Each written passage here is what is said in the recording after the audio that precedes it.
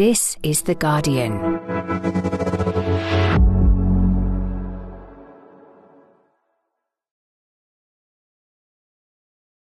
Before we start, this week's episode contains some very, very strong language, so you might not want to listen with children around. Just when you thought you'd seen the back of Dominic Cummings, he's returned, and so have the contents of his WhatsApps, as read out to the COVID inquiry. You called ministers useless fuckpigs, morons, cunts. One of the most senior women in Whitehall, Helen McNamara, then described how it felt to be shown messages in which Cummings called her the C word. It's horrible to read, but it is both surprising and not surprising to me, and I don't know which is worse. This week's hearings exposed an allegedly toxic working culture inside Downing Street, with potentially profound consequences for decisions that affected all of us during the pandemic. Just how deep did the damage go? I'm Gaby Hinsliff in for John Harris, and you're listening to Politics Weekly UK for The Guardian. Before we get into the COVID inquiry, government leaders and tech companies have been meeting this week to discuss the future of artificial intelligence in a landmark summit at Bletchley Park, home of wartime code breaking. The long-awaited AI Safety Summit is essentially Rishi Sunak's big moment to show the world that the UK has a role to play in AI. Kiran Stacey is our political correspondent at the summit, and I should say we're making this episode on Wednesday lunchtime, so halfway through it. Hello, Kiran. Hi, Gaby. How are you doing? I'm all right. I hope you're enjoying Milton Keynes. The UK government wants us to think this is very significant. You've been there all morning. Is it? What can we expect to emerge in concrete terms? Well, there's 2 days of summitry here at Bletchley Park, which are going to be quite different in nature, I think. I'm speaking to you on Wednesday, and today has been all about technology ministers and industry people getting into some of the nitty-gritty over exactly how to regulate the AI industry, especially as it develops models that might even become more intelligent than human beings. So it's quite techie. It's quite nerdy, for want of a better word, but it is quite significant as well. So this morning, I thought the most striking thing was to watch Michelle Donlan, the UK Science and Technology Secretary, sitting on a stage next to Gina Raimondo, the US Commerce Secretary, who was in turn sitting next to the Chinese Vice Minister for Science and Technology, Wu Zhaohui. And just to see those three people all sharing a stage together, all giving speeches that sounded pretty similar in tone, was quite a remarkable thing. So to an extent, already the UK's pulled off a bit of a diplomatic coup. We'll see what happens with the rest of the summit. Elon Musk is around, so there's always the risk of chaos at any point. Rishi Sunak will turn up on Thursday, and of course will host what used to be called a Twitter space, but I guess it's now called an X space with Elon Musk on Thursday afternoon. So we could get some fireworks from that as well. Yeah, I mean, I wanted to ask about that because it's not without risk, I wouldn't say, doing a live chat with Elon Musk, Mr. Free Speech himself. And it's not, also to an extent, it feels as if it's lending the British government's endorsement to Musk, for the Prime Minister to share a platform with him. And he's not an uncontroversial figure, is he? No, it seems quite extraordinary to me. Obviously, Elon Musk is in charge of X. He's also developing his own AI tools, still has Tesla, still has a lot of different businesses that interact with the government in lots of different ways. So it does almost seem like a bit of an endorsement from the UK government. My guess, I haven't been told this, but my guess is that this must have been something of a quid pro quo for Elon Musk turning up at all.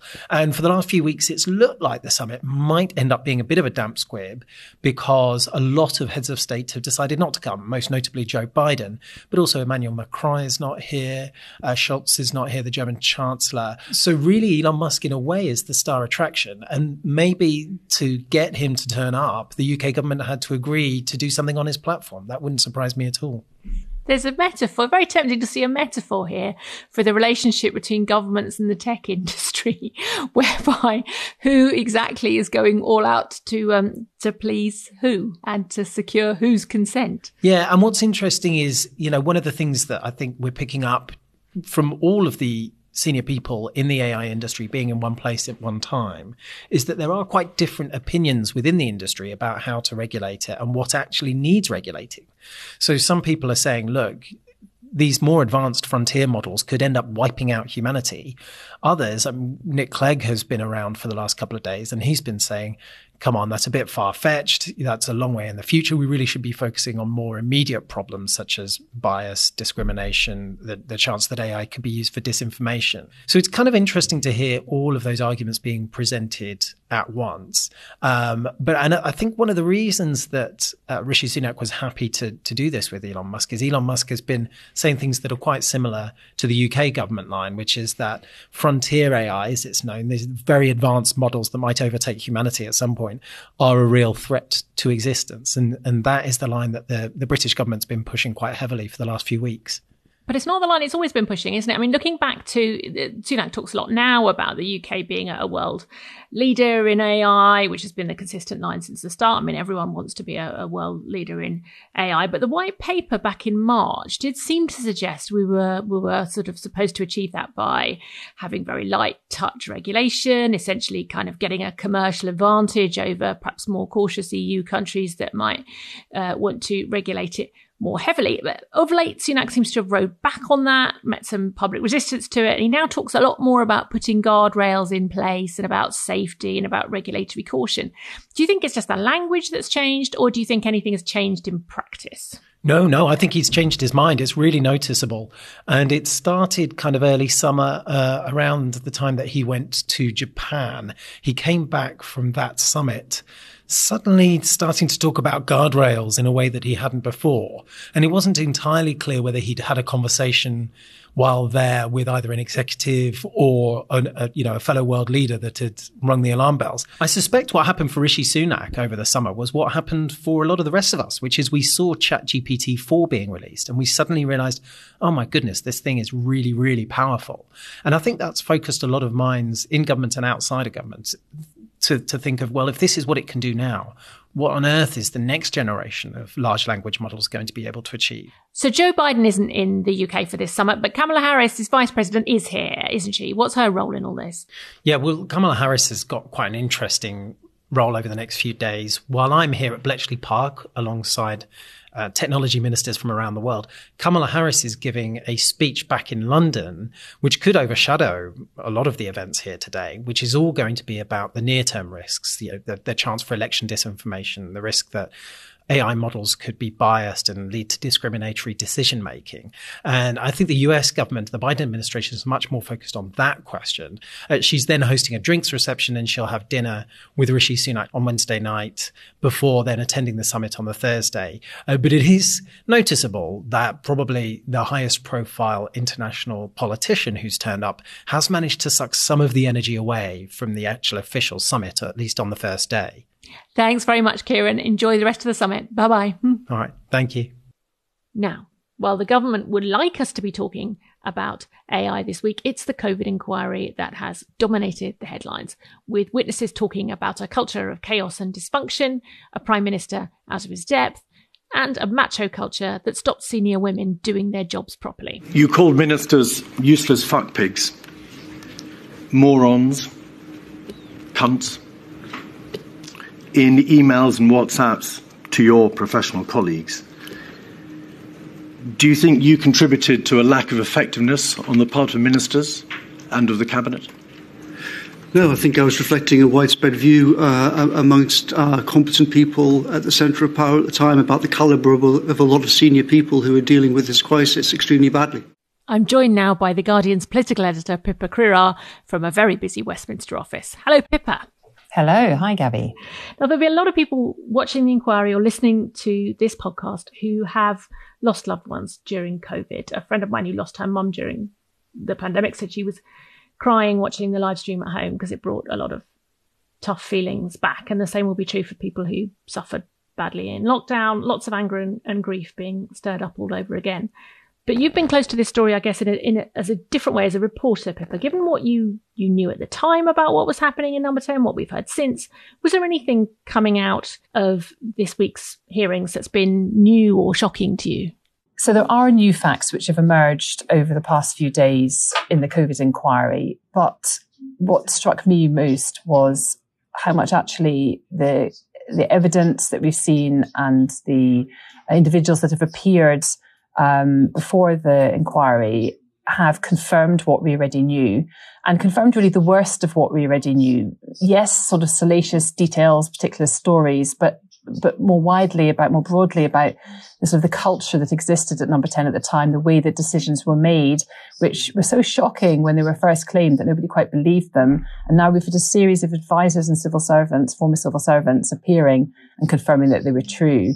And so it's really been that more than anything, that the worst of what we expected was actually what was going on inside government at the time. Yeah, I mean, it was a shock to hear, for example, WhatsApps from Boris Johnson saying that Tory MPs thought COVID was nature's way of dealing with the elderly and so on. But for me, it was particularly what we've heard about misogyny within government, a culture that actively prevented people doing their jobs properly, especially women. And I just want to play something. When counsel to the inquiry, Hugo Keith, read out some of Cummings's WhatsApps to the inquiry on Tuesday, including this one sent to colleagues about Helen McNamara, the Deputy Cabinet Secretary, one of the most senior women in the civil service. I don't care how it's done, but that woman must be out of our hair. We cannot keep dealing with this horrific meltdown of the British state while dodging stilettos from that cunt. There were audible gasps in the room after that. The next witness on Wednesday morning was none other than Helen McNamara, who had this to say about the broader culture inside Whitehall at the time. Women whose job it was to do something were not able to do their jobs properly because they weren't having the space or being asked the right questions or being treated with the respect that they would do. And it was genuinely, it was both striking and awful. And then the fact that there were no women contributing to the policy discussions, problem in itself because there were some expert women who weren't being listened to, and also women were being looked over. Pippa, what did you make of all that? Well, I think we'd heard a bit previously about the sort of the blokey macho culture that existed inside Number 10 at the time, and certainly knowing some of the individuals involved, that didn't necessarily come as a surprise.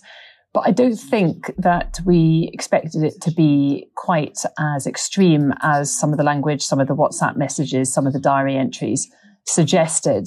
And it wasn't just Helen McNamara that was on the receiving end of it, although she obviously was a high-profile example that came up in Dominic Cummings' evidence and, of course, appeared in front of the inquiry on Wednesday herself. But it was more broad-ranging. And, Cummings' defence that he can't have been misogynistic because he spoke in the same way to men or was worse towards men, I don't really think is much of a defence. And certainly the way that Helen McNamara felt about some of the language that was used about her, which of course came from Cummings and others, but wasn't called out by the Prime Minister. But it wasn't just the language that was used as well. It was also sort of the way that women were made to feel invisible in meetings. They were kind of, there was this super macho culture where everyone was trying to outdo themselves on who could have the solution to this huge problem that was facing the country. And women who were very experienced and senior in their roles were kind of cut out of that and not taken seriously. The point that she made in her evidence as well was that there was a real world impact of that, because it meant that there weren't people in the room that necessarily were thinking about things from the perspective of, for example, a domestic abuse victim or a single mum or somebody whose kids were on free school meals. And that meant that the government reaction was not really fit for purpose to support some of the most vulnerable groups in society. And that's the thing, isn't it? I mean, I suspect a lot of women will have had some experience of the kind of working conditions she describes, or will have sat in meetings like that where you feel that no one's listening to what you're saying. But this wasn't just about some individual women had a tough time at work. It was about how that affected everybody else. But there's a broader context, of course, to all of this, which is, you saw in some ways two individuals facing each other at the inquiry this week, but they both were speaking to broader tensions between the Cabinet Office and Number 10 during COVID. And this week we've heard both essentially blaming each other for not getting a grip. This is what Dominic Cummings had to say about the state of the Cabinet Office.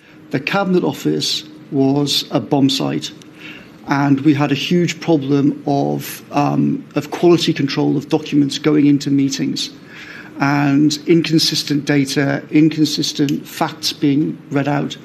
And many officials have come to me and said, this is causing chaos. There has to be some a formalised system to actually grip this, because the Cabinet Office was a dumpster fire. McNamara, in turn, pointed at Number 10, saying that particularly in January, February, when the virus was starting to spread in Europe, Boris Johnson was overconfident, telling Cabinet not to overreact to something that wasn't going to be a huge problem. If you are in that sort of meeting with that sort of Prime Minister in that sort of environment, it's quite hard to be the person who injects a note of caution or says, I'm not really sure about this. So I can't say that it wasn't, I can't presume that because that's what I heard, that elsewhere there weren't also people saying, hang on a second. I imagine that there were, actually. It's whether they were heard or not that I think is the question. And I would say undoubtedly that the sort of unbelievably bullish, we're going to be great at everything approach is not a smart mentality to have inside a government meeting. So essentially you have number 10 at Cabinet Office blaming each other for what went wrong. Why does it matter, Pippa? Why is it important that those departments would normally work closely together in a crisis? Well, the Cabinet Office is sort of the nerve centre of government. It doesn't have sort of a policy brief, an individual policy brief in the way that other departments do, but it directs other departments, and it is kind of like the conduit from which the instructions are issued for number 10, and then they go through the Cabinet Office, and it is supposed to make sure that government works properly. And that also includes in moments of crisis or emergency, such as they faced during the pandemic. Right from the off, Dominic Cummings, when he came into Downing Street, backed up, presumably, by Boris Johnson, his boss, had a very different attitude to the civil service. He thought it was bloated. He thought it wasn't fit for purpose.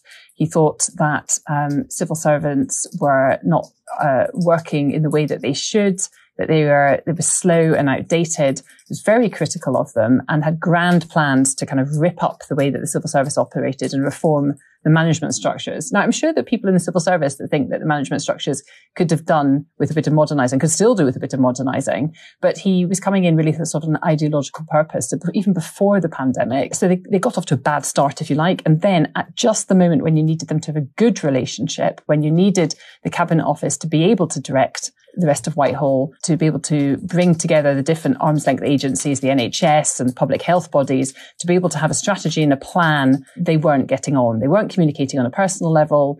There was a lot of distrust between the two parts of the organisation. I mean, we heard some of it from Cummings talking about the Cabinet Office being terrifyingly shit in a WhatsApp message to Johnson in March 2020, just as the pandemic was ramping up. He suggested that Mark Sedwill, the Cabinet Secretary at the time, hasn't a Scooby what's going on. Helen McNamara was obviously in the Cabinet Office, as was Simon Case, who came in and then was promoted to take over from Sedwill. There was no love lost between a lot of these people. What can you tell us about Helen McNamara? Because she certainly came across very differently to Dominic Cummings as a witness. I mean, he was sort of classically quite bombastic, I would guess. She came across quite differently.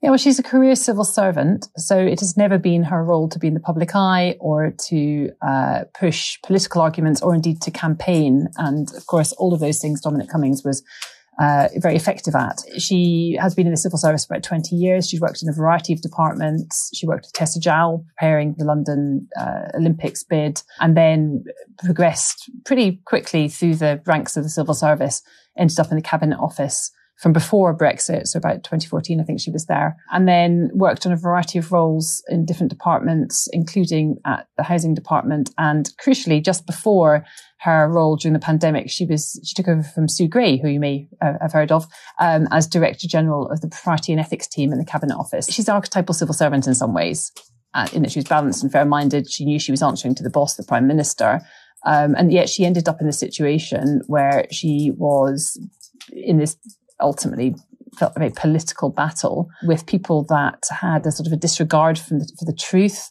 which that came through very strongly, that she felt that in her evidence, that they didn't necessarily operate at the standards that you might expect ministers to operate at or special advisors to operate at. And that must have felt like a conflict for her every day. And of course, ultimately, she left the civil service. She kept saying that it didn't feel usual, didn't she? It didn't feel like a normal operation. One other thing that really struck me from Dominic Cummings' evidence, which was he was very keen to blame, other people for the machine failing. He was extremely critical, obviously in his WhatsApps at the time, but also in his testimony of other senior officials, other senior politicians, a very low opinion of cabinet ministers. But I mean, his job as essentially de facto chief of staff to the Prime Minister was really to make that machine work, wasn't it? And to make his boss deliver. He couldn't just separate himself from the fact that machine was failing. If they were failing, he was failing. And weirdly, the person who seemed to best sum up in some ways was Boris Johnson himself in this WhatsApp sent to Dominic Cummings just as he was leaving, which was read to the inquiry by counsel Hugo Keith. This is a totally disgusting orgy of narcissism by a government that should be solving a national crisis. We must end this. That's why I wanted to talk and see what we could jointly do to sterilise the whole thing. But if you really refuse, then that's up to you. Orgy of narcissism feels like one of those phrases that sticks, doesn't it, Pippa? It does. I mean, to be fair, there's a lot of phrases, I think, from the hearing over the last few days, which I think may well stick. Dominic Cummings was never a normal senior advisor. He was the most powerful official, most powerful prime ministerial aide we've seen in decades, if not ever, in that when he came into Downing Street, I think he felt that it was a project that was equally his responsibility as it was Boris Johnson's. I mean, even going back pre-COVID, we've learned that he and his allies felt that getting or helping Boris Johnson get elected in 2019, first of all, winning the leadership, Tory leadership, and then getting elected was sort of the lesser of two evils, if you like. They thought that when they were on balance looking at delivering Brexit and the prospect of Jeremy Corbyn as Prime Minister, that Boris Johnson was the sort of the least worst option, and that there would come a moment where they could get rid of him, which is incredibly arrogant when you think about it, given he's an elected politician and they were the ones who were only there by virtue of being his advisors. So this is before even what we got to COVID. Cummings obviously had a huge sense of entitlement, and I think that's come across in all the hearings and committee hearings that we've heard him in, and felt that he alone knew how things should have worked properly. I guess on the one hand, if he was saying he was inflicting the Prime Minister on the country, but that they get rid of him at some point, I mean, who gave him that power to do on all of our behalf? We, the electorate, voted, or some of us did, some of us didn't, voted for Boris Johnson. The fact that he thought that he had that right is incredible. And we see that in his response to both the cabinet and to the cabinet office, and in particular ministers like Matt Hancock, who clearly the then health secretary, who clearly he held in absolute disdain. You feel, I mean, as if at some points he almost regards Boris Johnson as an encumbrance to the Dominic Cummings project rather than the other way around. Previous public inquiries, we've always seen there's a tendency for an inner circle to remain loyal, to close ranks a bit around the boss, try not to say anything that incriminates him, and in this inquiry, we've almost seen the opposite. The most damaging testimony about Boris Johnson has come from people who were really close to him, from Cummings, from Lee Kane, his director of communications, from his private office, his civil servants who worked most closely with him. There's a weird thing about Boris Johnson always, that people who are closest to him are often more critical of it. People who see him from only far away tend to absolutely love him. And people who've worked up close with him, often less affectionate. It's absolutely true. And we've seen that throughout his career. And my goodness, isn't that damning that some of those who've worked closest with him are those that feel the most critical and sometimes the most betrayed. They feel they've been promised the earth and then let down. And that unfortunately has transcended his professional life into his personal life as well. Let's take a minute, and when we come back, we'll talk about what's coming next at the inquiry.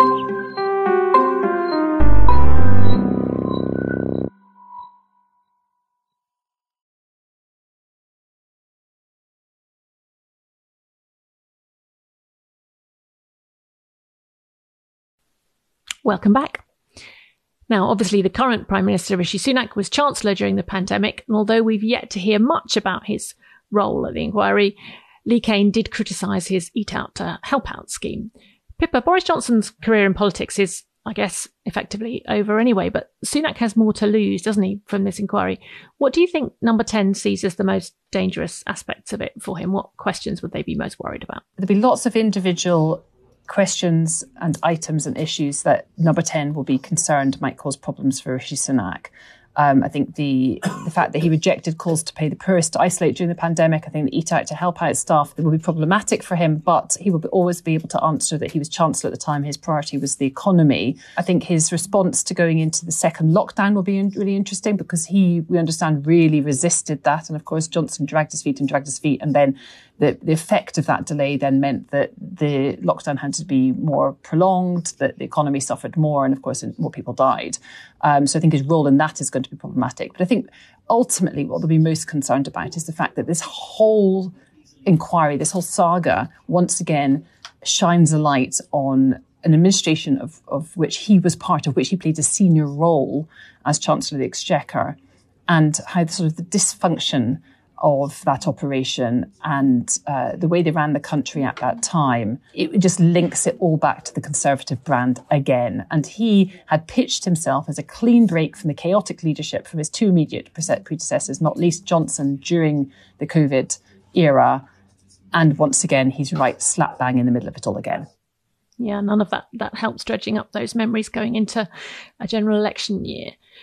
It's still relatively early in the inquiry. We're only really into the foothills of the evidence. But listening this week, I've been wondering how far the families will feel either that politicians are being held accountable for any of the things we're hearing, given that most of the people giving evidence have already, long ago resigned and left politics, and whether we're going to get the kind of lessons out of this that are actually going to help in a future crisis. Do you feel, Pippa, as if it's going to deliver the kind of, satisfaction, closure, whatever it is that people want out of this? I think there's a couple of things. I think that there's work which is already ongoing in government about the processes and the systems to deal with something like this, should it ever happen again.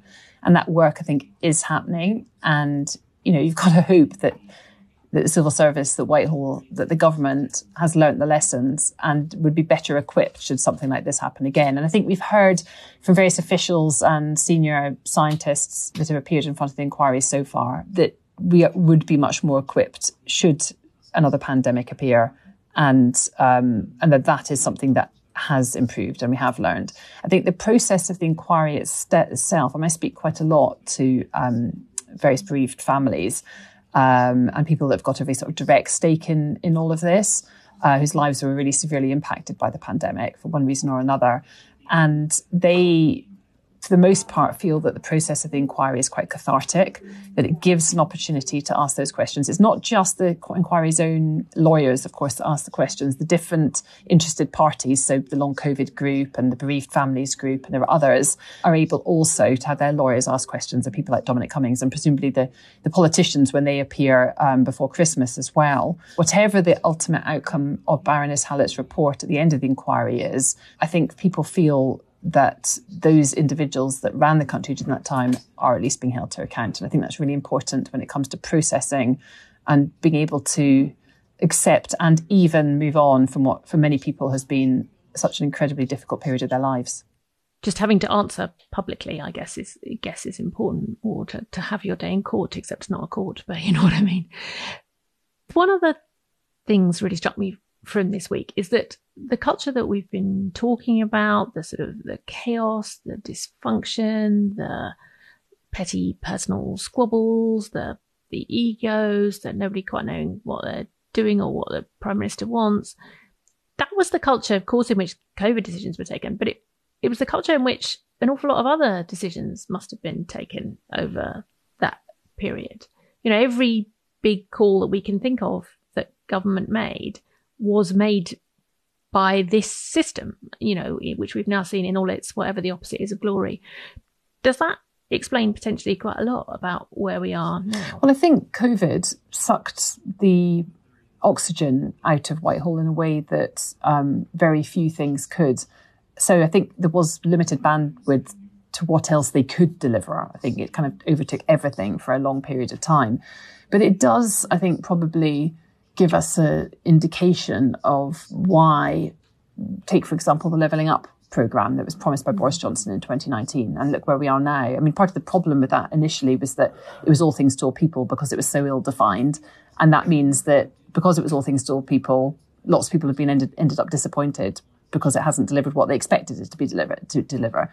But I think knowing now what we know about what was going on behind the scenes and how decisions were made and how these battles were being fought, it also suggests that it wasn't just about the fact it was a fairly amorphous concept. It was also about the ability to deliver and to drive through any big policy development just wasn't there. It was just so conflicted at so many points because of the way that Downing Street operation ran. It says an awful lot about sort of the failure to deliver on what for many people was a great promise at the 2019 election. And the fact that Rishi Sunak, when he then came in to power, one of his kind of selling points, if you like, was that he was mopping up the problems that Boris Johnson had created. The Northern Ireland Protocol, for example, was one of the first things he did. He sort of got that sorted because it hadn't been a priority or hadn't been able to get through that particular number 10. And now I think we have possibly a better idea of why. Thank you very much, Pippa. Goodbye. Bye.